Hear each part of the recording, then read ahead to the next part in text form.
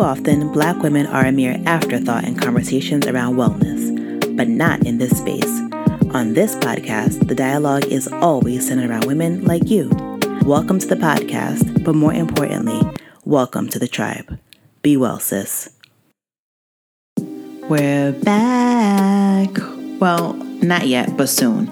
May 4th to be exact, and it's gonna be lit. Somewhere along the way, wellness became synonymous with affluence, the colonization of indigenous traditions, and Eurocentric ideals. Let's unpack that. This season's theme explores the decolonization of wellness and defining what it means to be well in our own terms. We're exploring topics like cannabis as self-care, the power of traditional medicine modalities such as acupuncture, real body positivity, conscious parenting, sisterhood, the complexities of modern relationships, self-image, and so much more. As always, I'll share my struggles and triumphs as I navigate my own wellness journey, along with wellness finds in my On the Radar segment. This season, I'm also debuting a new book segment called Be Well Sis Reads, where I give you my 2 cents on a book and whether or not it's a must-read.